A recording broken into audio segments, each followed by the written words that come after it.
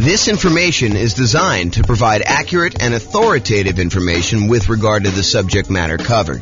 It is offered with the understanding that the presenters are not engaged in rendering legal, accounting, or other professional services. If legal advice or other expert advice is required, the services of a competent professional should be sought. Welcome to the Athens Real Estate Investing and Real Estate Financial Planning Podcast. Learn all about investing in real estate in Athens, Georgia, with a combination of real estate financial planning and modeling with numbers specific to Athens, plus syndicated, more generalized recordings of live and pre-recorded real estate investing classes. Not all of them specific to Athens. Be sure to stay tuned after the podcast for a message from our sponsors. The following is part 3 of 6 parts of the class Overcoming Obstacles for Real Estate Investors. Be sure to check out other parts published as separate episodes. Okay, now we're going to cover overcoming negative cash flow. So here's the challenge. You're in a market where buying a property with a reasonable down payment gives you negative cash flow, or it's really close, or when you have property management, it's negative. Or when you have property management and you're putting stuff aside for maintenance and vacancy like you're supposed to do, it's negative. Or, something like that. Or maybe you're putting less than a full down payment down. You're buying something with Nomad. You're putting 5% down or something. And in your marketplace, it would be positive cash flow with 20% down or 25% down, but not with Nomad, which was true for our marketplace for a long time. Now it's really hard to make them cash flow even with 20%, 25% in some cases. So the challenge is you have negative cash flow. How do you solve the issue of negative cash flow? So cash flow equals income minus expenses. So just like we did with down payment, we're now going to talk about 2 approaches to solve this particular challenge. We're going to look at different ways to reduce expenses, and we're going to look at ways to increase the income on properties. Okay? So for my brokerage business, I was a real estate broker. I still have a license, but I'm not really doing a lot of stuff. For my brokerage business, I created 2 new trademarked terms. So you guys can't go and steal these. But 2 new trademark terms I used. I had a lowest monthly payment guarantee, and I had a maximum cash flow guarantee. And so these were 2 strategies I used when I was going and talking to clients. I would have this massive list, which you'll see here in a second, on how to make sure that they had the absolute lowest monthly payment when they bought a house. And then we'd have a separate checklist for how to make sure they had the maximum cash flow on a property when they did that. And I would offer them a guarantee on it. So there's some type of guarantee. I'm not going to talk about the details because I don't have time. But those are the 2 things I did. So what I'm going to cover tonight is based on those 2 ideas. Now, super important note, not all of these can be used. And in fact, some directly contradict each other. So one might say you're going to, charge yearly for a rent, or you're going to charge monthly for a rent, or you're going to do something else. So they're like opposite ends of the spectrum or something. Some are extremely rare and uncommon. I'm just sort of including it to be comprehensive. And you can use what you can to optimize for your unique situation. So pick and choose what works for you, ignore the rest. This is sort of a checklist for you to go down and do it. In fact, I have a checklist. I think it's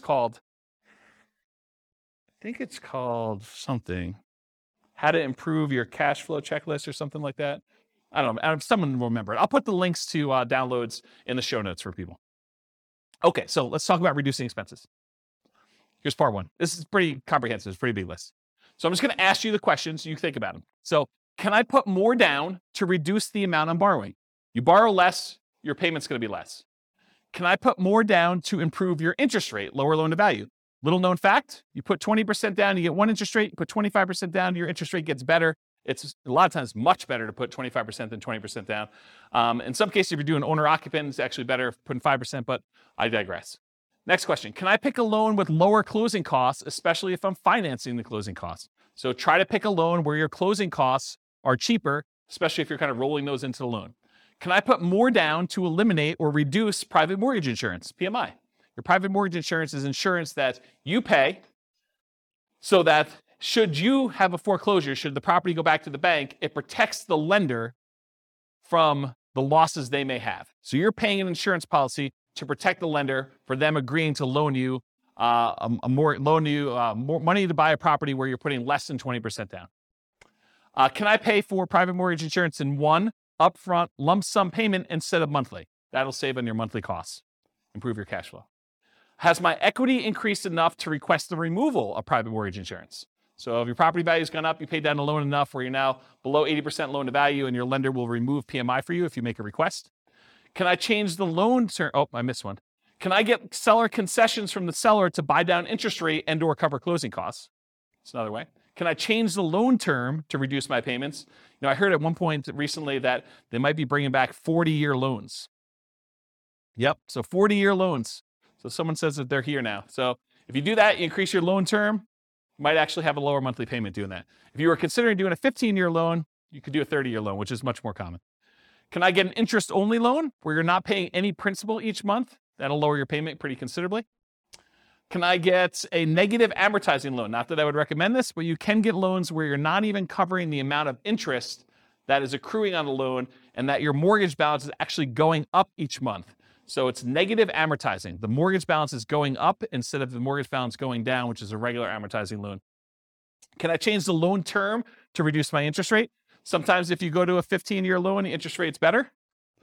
Can I get an adjustable rate mortgage to lower my interest rate? And actually, Austin was going to remind me, and I think this is probably the appropriate time to say it, but a lot of mortgage companies, mortgage brokers now are recommending, just because of the nature of our market, some of these like a 1 year at one interest rate, the second year at a different interest rate, and then by the third year, your interest rate is the normal one for the rest of the 28-year for a 30-year loan.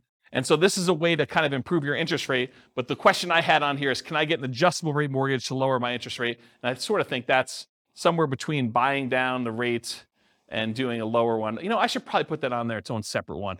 Hopefully I'll remember to do that myself too. Maybe someone wants to email me if they don't see it on here. Can I get the seller to carry back some owner financing to lower my loan to value with the primary lender and reduce my interest rate? So maybe you can get the seller to carry back in second position where the lender is still willing to do the loan, and that could get you an overall lower monthly payment. Can I improve my credit score to get a better interest rate?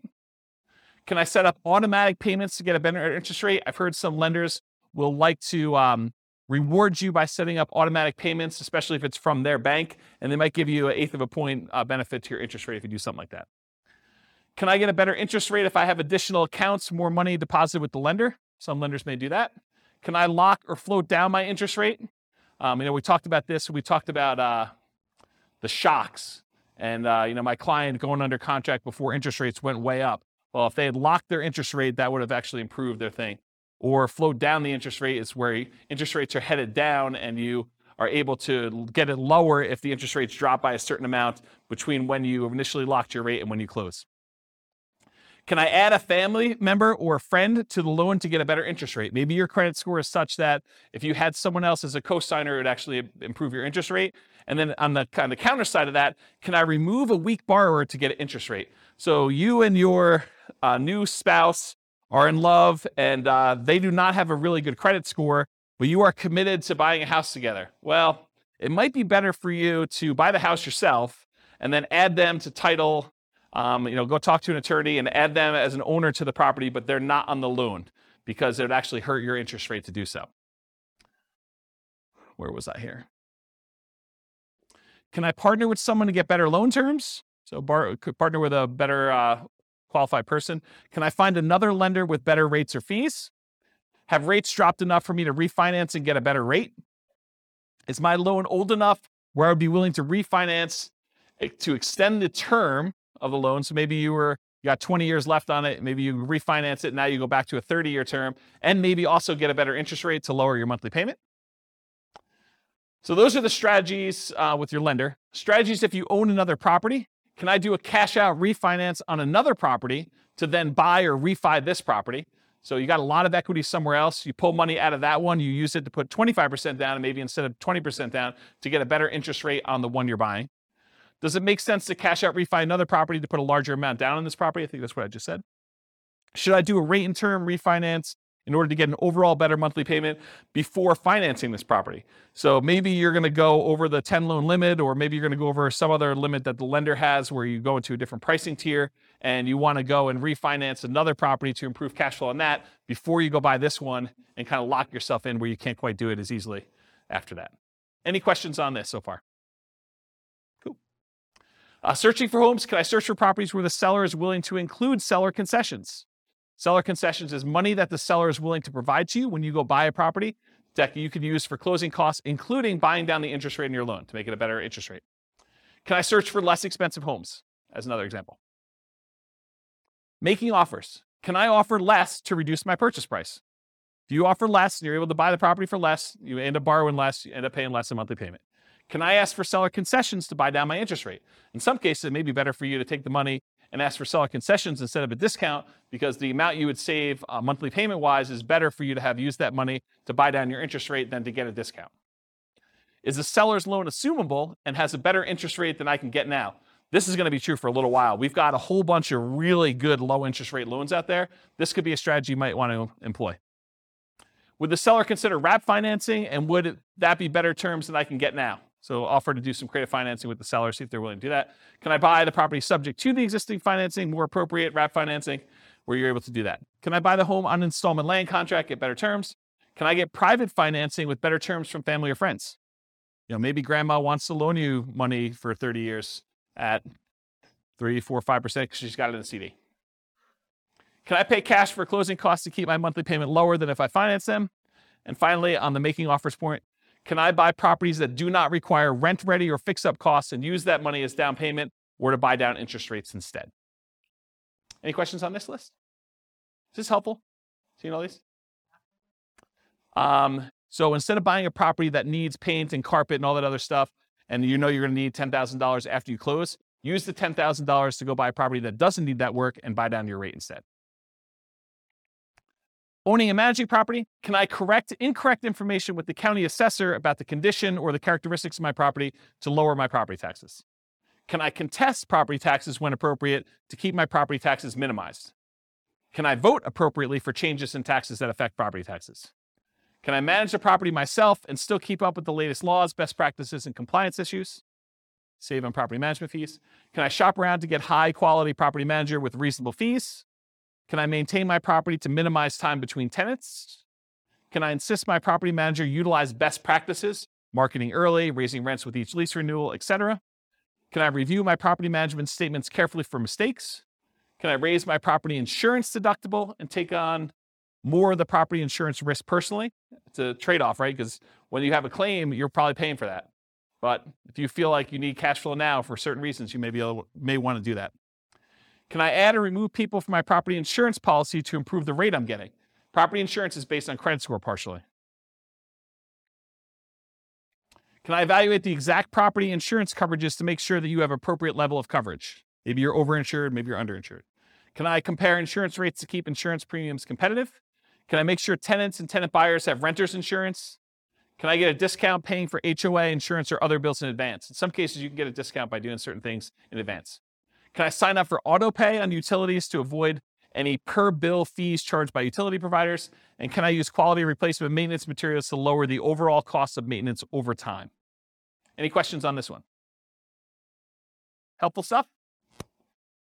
Good. All right, so we just covered all the different ways to kind of reduce expenses. And we primarily focus a lot of stuff on mortgages because that's one of your largest percentage-wise expenses on a property. Now we're going to talk about ways to increase income. So maximize income, part 1 of 2. Can I subdivide my property into multiple units to increase rent? For example, rent upstairs or rent downstairs separately. Can I rent by the bed or by the bedroom? Can I rent parts separately like a garage or the community pool or RV parking or RV in the backyard as a vacation rental? Can I add some other type of income for the property?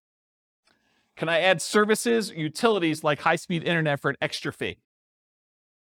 Can I offer the property to a tenant buyer on a lease option, lease purchase, or agreement for deed to increase the income and reduce maintenance on the property? Can I charge pet rent? Can I charge fence rent, new carpet rent, or extra fee for something else the tenant desires I install? Can I tier rent by credit score and/or security deposit?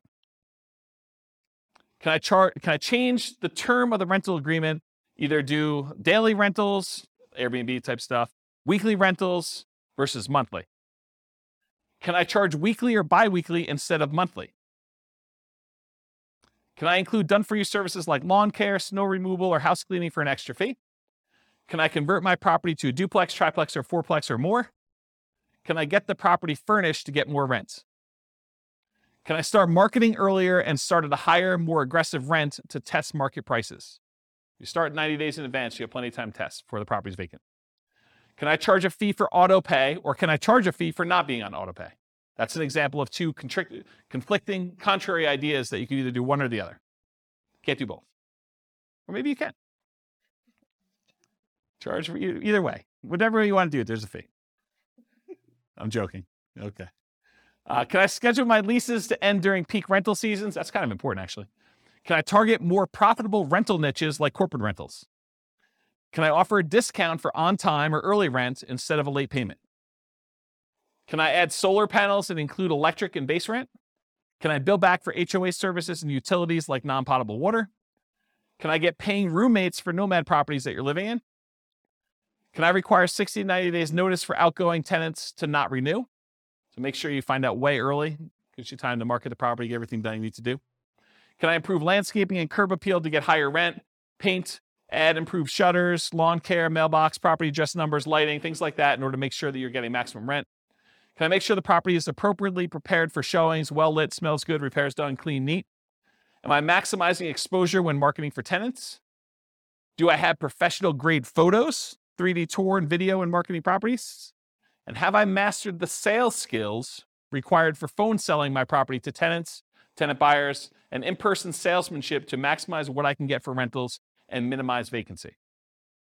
Did I miss any? Good list? This concludes part 3 of 6 of Overcoming Obstacles for Real Estate Investors. Listen to the next episode, part 4 of 6, on qualifying for loans. With home prices up, mortgage interest rates up, and rents up but not quite enough to counteract the higher prices and interest rates, cash flow on rental properties in Athens is harder than ever. Book a call with the Real Estate Financial Planner to apply our proprietary 88 strategies to improve cash flow on your rentals. See the show notes for a link to schedule your call and improve your cash flow today. If you're a real estate agent, lender, or professional in Athens that wants to help our real estate investor listeners, consider reaching out to learn about collaboration opportunities with this podcast. We'd love to add more value to our listeners by having you assist our investors buy, sell, and finance their real estate investments.